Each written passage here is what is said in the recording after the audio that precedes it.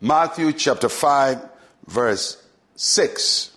Blessed are those who hunger and thirst for righteousness, for they shall be filled. We can recognize these words of Jesus Christ as the opening of his Sermon on the Mount, or the opening of the Beatitudes, when he taught extensively about the values of his kingdom and how his kingdom functions. And Jesus underpinned hunger and thirst as foundational to our pursuit of righteousness. That means if we want to live for God, there has to be a hunger for it.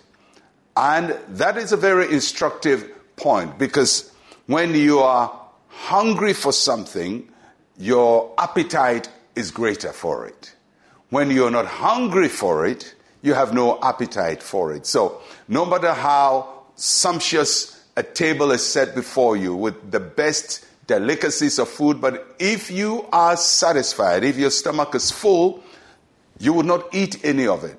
But if you are hungry, then you can eat what is set before you. So God is saying, if we are full of ourselves, if we are full of our own righteousness, if we think we are righteous by ourselves, we are okay, we don't need God, we can manage with our own life, and there's no thirst for us to know God and to serve him and to do his will, then even the death of Jesus Christ, the sacrifice on Calvary, and all that Christ has made available to us is meaningless, because we have no need for what he offers us. So if we want to grow spiritually and increase in God and become godly in our lives, then there has to be a permanent hunger in our hearts for the things of God.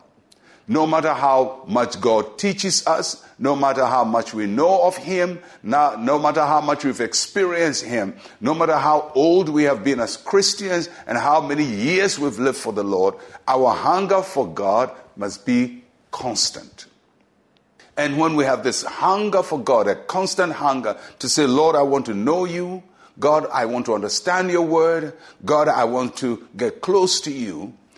If you have this kind of hunger, then anytime you pick the Bible, you would not pick the Bible and say, oh, I know it. I've read it for 40 years and I know everything in it. When you have hunger, then after 40 years, it's fresh for you, it satisfies you, and it speaks to you.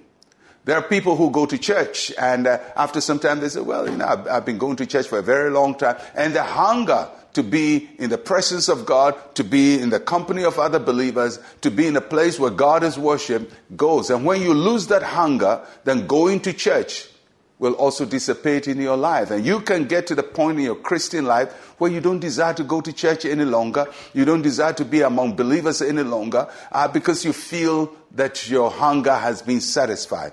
Jesus is saying, blessed are those who hunger and thirst. No matter how many years you've been going to church, you have to have a thirst for going into the presence of the Lord, worshiping with other believers, and being in the company and the fellowship of people who love God and seek to please him.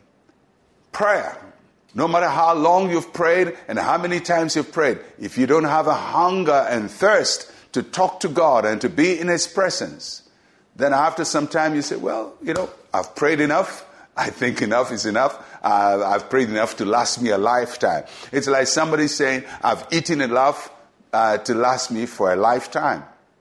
Can that happen? No matter how much you eat today, the food will digest, get out of your system, and you're going to be hungry again. The same thing. No matter how much you pray today, no matter how many hours you pray today, it will get out of your system. You need to pray again. No matter how much Bible you consume today, it will get out of your system and it will go. No matter how much you attend church and how many hours you are in church today, you're still going to need to go to church, because whatever we put in gets out, and we need to refill and we need to top up. There is no food that satisfies us permanently.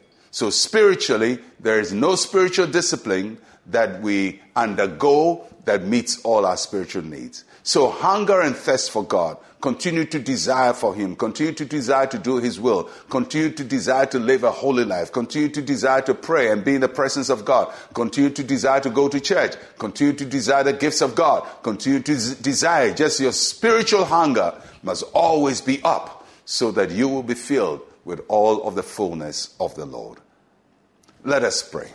Say with me, Heavenly Father, I hunger and thirst for you and your will. Fill my life with your fullness. In Jesus' name, amen and amen. May the Lord fill you with his fullness every day. I'll catch you again tomorrow. I'm Pastor Mensa Otabil. Shalom, peace, and life to you.